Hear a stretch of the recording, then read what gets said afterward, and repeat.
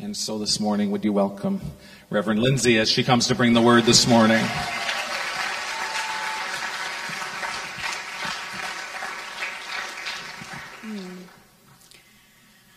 Well, if everyone can close their eyes, I'm just going to pray. Maybe it'll settle my nerves a little bit. And Jesus, thank you that you're with us. And you are for us. And you have given me something on my heart to communicate this morning. I pray that you would help me be clear and that you would just anoint every ear to hear from you. Thank you. Thank you for this morning, and thank you that you are with us and we can gather and we can together move forward as a body. Amen. I don't do catchy titles, and I don't even remember half of Brandon's. But I have a catchy title that I felt like I had about 3.5 years ago when we started talking about this process, and it's a little bit ironic. But I wasn't called. I don't have a dream. But no one else is coming. I grew up in a culture that taught, as we do, that we each have unique and recognizable gifts and callings and a place within God's kingdom and in the local church. And a really special time in my life was camp. Every year I would set time aside to come to camp, to meet with friends, to have experiences, and to have a time set aside to meet with God. And one of the things that would often happen was something called a commissioning service, where people would come forward or they would ask God for a call. And it was often for people with a call into ministry or into missions. I know a lot of people who felt called to be a teacher, to be a nurse, to be into whatever job and vocation they were going to have. And Brandon and I we grew up in the same services, but we have different experiences of that. And many of you have heard Brandon talk about some of his calls. So there's one specific moment in time in his life. He was sitting a couple of rows back on my right at the moment and watching Pastor Trevor Harris preaching, giving the word of God, walking on the backs of the pews. And he felt like God called him in that moment and told him, you will do this. And he has a passage. Where are we? From Jeremiah 1. That I'm just going to read to you. But God gave him that in those days. And he put it up on the wall or on the ceiling of his bedroom, and he would go to sleep at night and think over these verses that were a specific calling. Then the word of the Lord came to me, saying, before I formed you in the womb, I knew you. Before you were born, I sanctified you. I ordained you a prophet to the nations. Then said I, Ah, Lord God, behold, I cannot speak, for I am a youth. But the Lord said to me, do not say I am a youth, for you shall go to all to whom I send you. And whatever I command you, you shall speak. Do not be afraid of their faces, for I am with you to deliver you, says the Lord. Well, I remember being in those services too.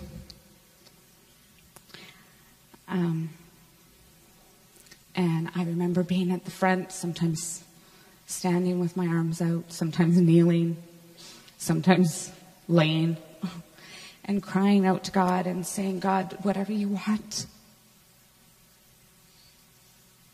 Sorry, I'm a crier. I kind of suspected this would happen. Whatever you want from me, take it. Just show me which way to go. And I didn't receive anything definitive as far as the focus of my life.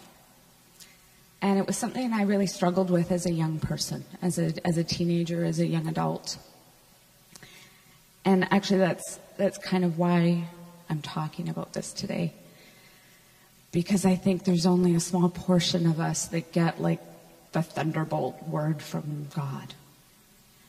And the rest of us have a place. And the rest of us also have, well, I'm going ahead of myself. I'm going to fast forward to a moment. 3.5 years ago, I went to something we call Open Door. It's part of ACOP's commissioning process. So I'm sitting in a room with about a dozen people. And the directive is given, introduce yourself, say what you do in terms of local church or parachurch organizations, and tell us what you're called to. And I kind of triggered. I thought I dealt with some of this stuff a long time ago. But in that moment, I don't know if you've heard of imposter syndrome, but it's basically just an idea that, what if they really know me? They wouldn't even let me be here if they really knew how normal I am. And I started to panic as people walked around the room. And there's kind of another point to the story. I'm gonna ping pong back and forth a little bit, but I just want to be sharing of my heart this morning because I feel like we have a funny view of calling. Or at least I did.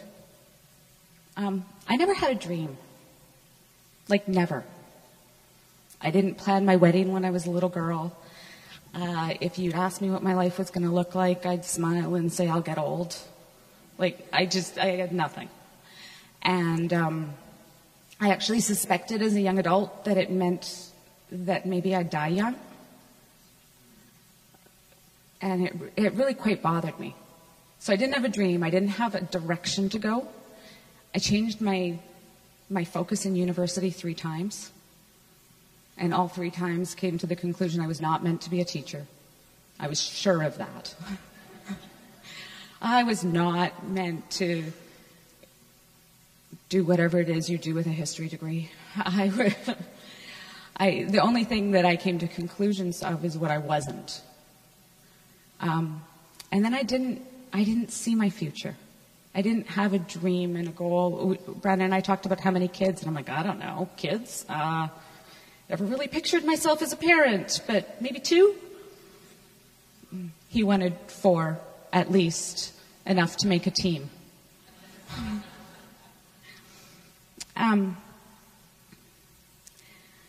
So as young, obviously I found Brandon. We got married, started a family, started having kids, and you kind of don't have to deal with these questions. At that stage of the game, life just kind of happens. But at some point, I picked up a book. And we read. I don't read I don't read as much as Brandon these days. But we're readers, and I come from a family of readers. And if someone asks, what's your favorite book? I've always come to exactly the same book. And if I had my way, every one of you would own it and read it. Because it changed everything for me. It's called Whose Child Is This? And we are actually ordering some in, because I actually would like all of our children's leaders and youth leaders to read it at some point. But it's for everyone. It's by Bill Wilson. He is a man of God who, if you look it up, they could say he ran a Sunday school in Brooklyn. The numbers are different. I've heard 50,000. This book says 75. I've heard 100,000 kids at a time. They would bust them in. I've met him. He's not young. But what impacted me was that he was a powerful man who persevered through great, crazy things. He's been shot, he's been stabbed, he's failed and had to pick up again. But here's his salvation. He was 12. He'd been left at a bus stop by his mom, and someone rescued him and sent him to camp. And his salvation was, nobody wants me, Jesus, but if you want me, here I am. I want you to forgive me of my sin. I want to give my life to you.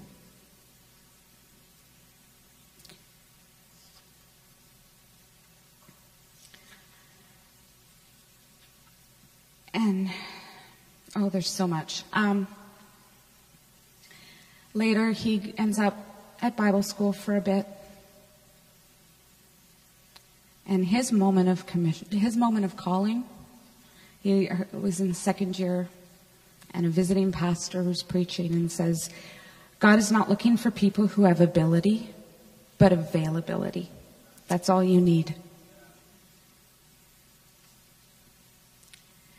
And his answer was, Lord, if you can use someone like me, I'll do my best. Well, that changed things for me.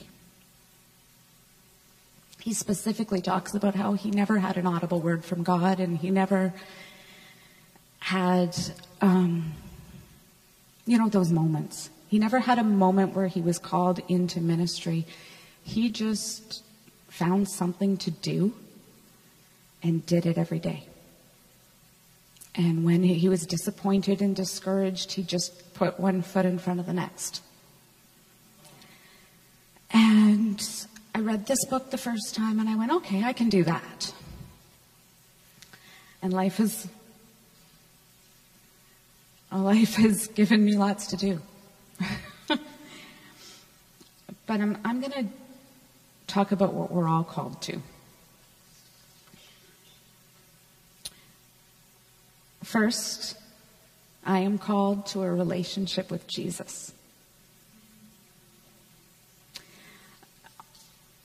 I feel like this whole topic you could open your Bible from Genesis 1 to the end of Revelation, and you're going to just find it's what the book's about.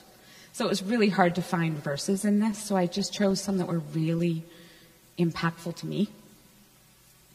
I've spent about 6 months singing this scripture to song from an old chorus from when I was a kid. I'm not going to do that today. I do not have that's Brandon's job. But 2 Peter 2:9 says, but you are a chosen generation, a royal priesthood, a holy nation, a peculiar people, that you should show forth the praises of him who has called you out of darkness into his marvelous light. In the Amplified, it says, but you are God's chosen treasure. So I'm called to be God's chosen treasure. And each of us is called to be God's chosen treasure. Priests who are kings. We're called to enter into his presence with boldness. We're called to lead someone. A spiritual nation set apart as God's devoted ones. We're called to be separate from our culture because we're a peculiar people. We belong to God first. And he called us out of darkness to experience his marvelous light. And now he claims you as his very own. He did this so that you would broadcast his glorious wonders throughout the world. That's a calling. We're chosen by God. We're his treasure. We have identity as priests and royalty. We've been called out of darkness into light. And actually, that verse tells all of the points, but we're going to pretend it just tells the first one. Second, we're called to grow in holiness, empowered by God's grace. 2 Timothy 1:9 says he has saved us and called us to a holy life, not because of anything we have done, but because of his own purpose and grace. This grace was given us in Christ Jesus before the beginning of time. We're called to walk day by day, asking him for his grace and his leading so we can become more like him. We're all called to that. Third, I am called to partner with Christ in growing the church and proclaiming the kingdom of God. This was the hardest one to find a verse because there's all of them. But I chose Luke 9:1 and 2.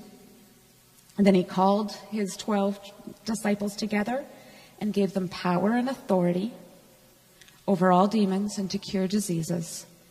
He sent them to preach the kingdom of God and to heal the sick. We're sent to go. We're sent to actually share the love of Christ with power. And the fourth is that I'm called in a specific way. I've been given unique gifts and callings and put in this place for a specific period of time. And I don't know if you've heard of the phrase life verse. I have about 5 of them. They're just scriptures that kind of cycle throughout your life and you come back to them. And one of them is in Esther.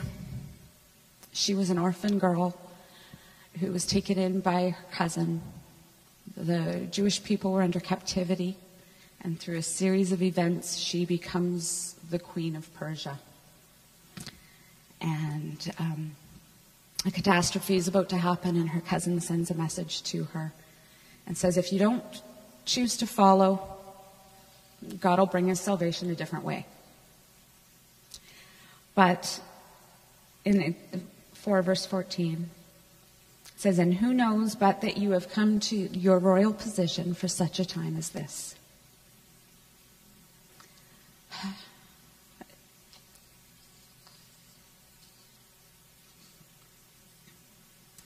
If these things are true for me, it's true for you.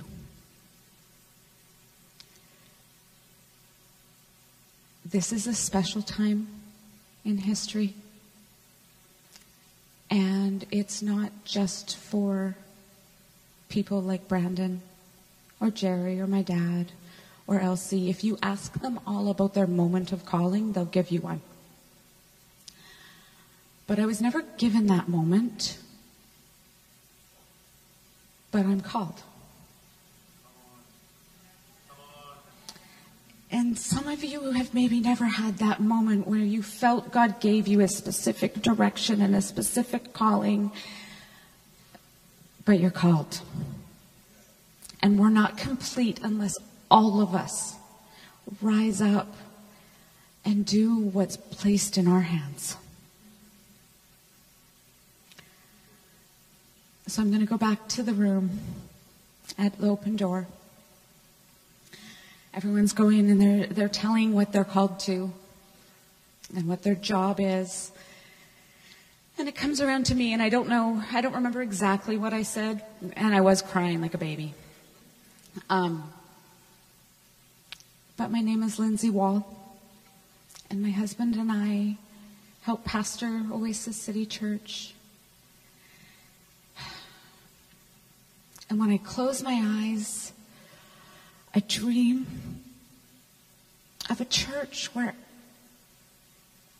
there is just a multiplicity of people. There's young and old, rich and poor, different races and nationalities, charismatic and quiet, type A leaders and people like me. And we're all doing what we're called to. We're all doing what's within our giftings. And it's a place where people can come and find home and go out and spread the love and grace of Jesus. And I realized I didn't have a dream for my home life, but I sure have a dream for the body of Christ.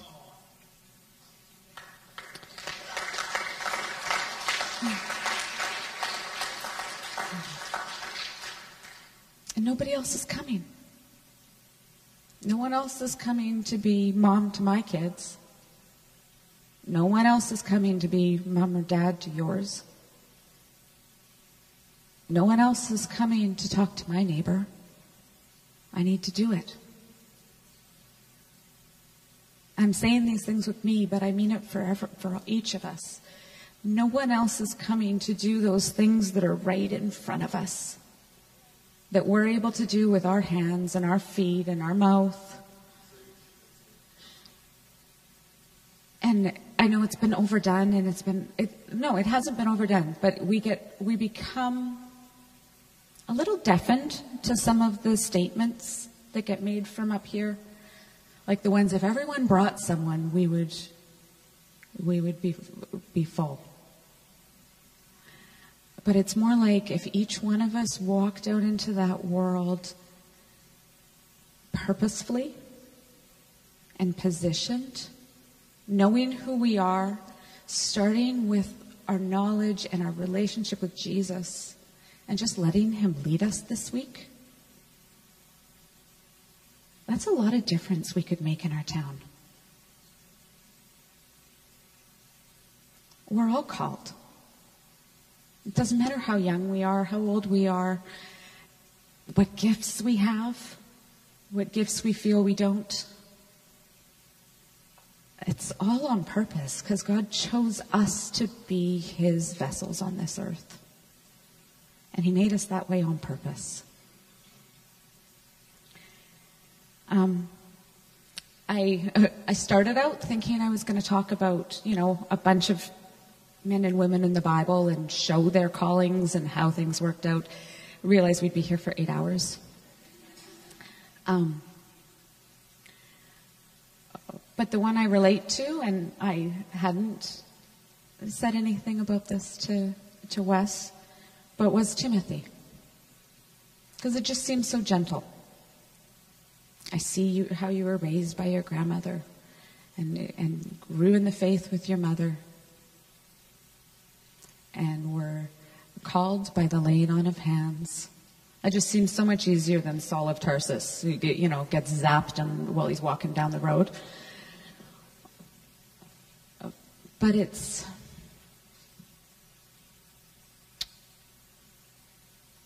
starts with giving our lives to Jesus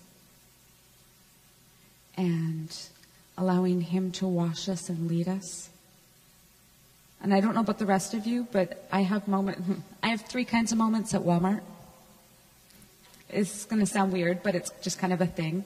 I have the days I put on the mask, I put my hat down really low, and I know I've got 5 minutes to get in and out. And I look at the floor and I boot it to the milk aisle, because it's always the milk aisle. And then I boot it back, because I just don't have time to stop. And then I have the days where, you're getting groceries and you bump into someone and you walk out and you're like, oh, that was a God moment. And then there's the days, I had one a couple weeks ago with my friend Lisa, where I stopped the car and I saw someone like, oh, this is a thing. I didn't find what I was looking for, and I didn't really look for it.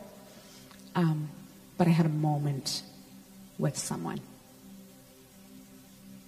And I think that's kind of a picture of how we live. And I just wanted to encourage you this morning, look for the moment. Look for a way to position yourself to God, to use you in your unique, special, created by God way. Because the things we think are the special things might not be the way your neighbor needs you. They might just need you.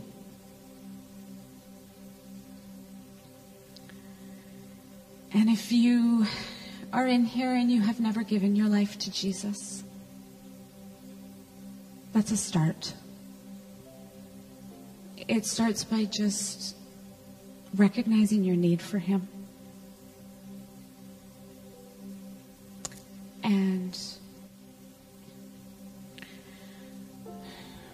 recognizing we can't do it without Him. Giving Him, we call it sin. It just means the ways we mess up. And it's not always stuff. It starts with our hearts. The wrong ideas, the wrong priorities.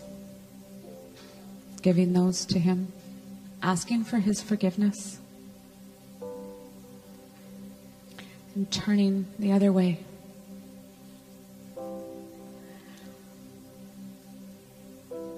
And I'll get Brandon to come up and lead that part. But it's also for the rest of us, maybe a reminder to reposition a little. That someone else isn't more special and someone else isn't more called. We have a place, we just have to see it.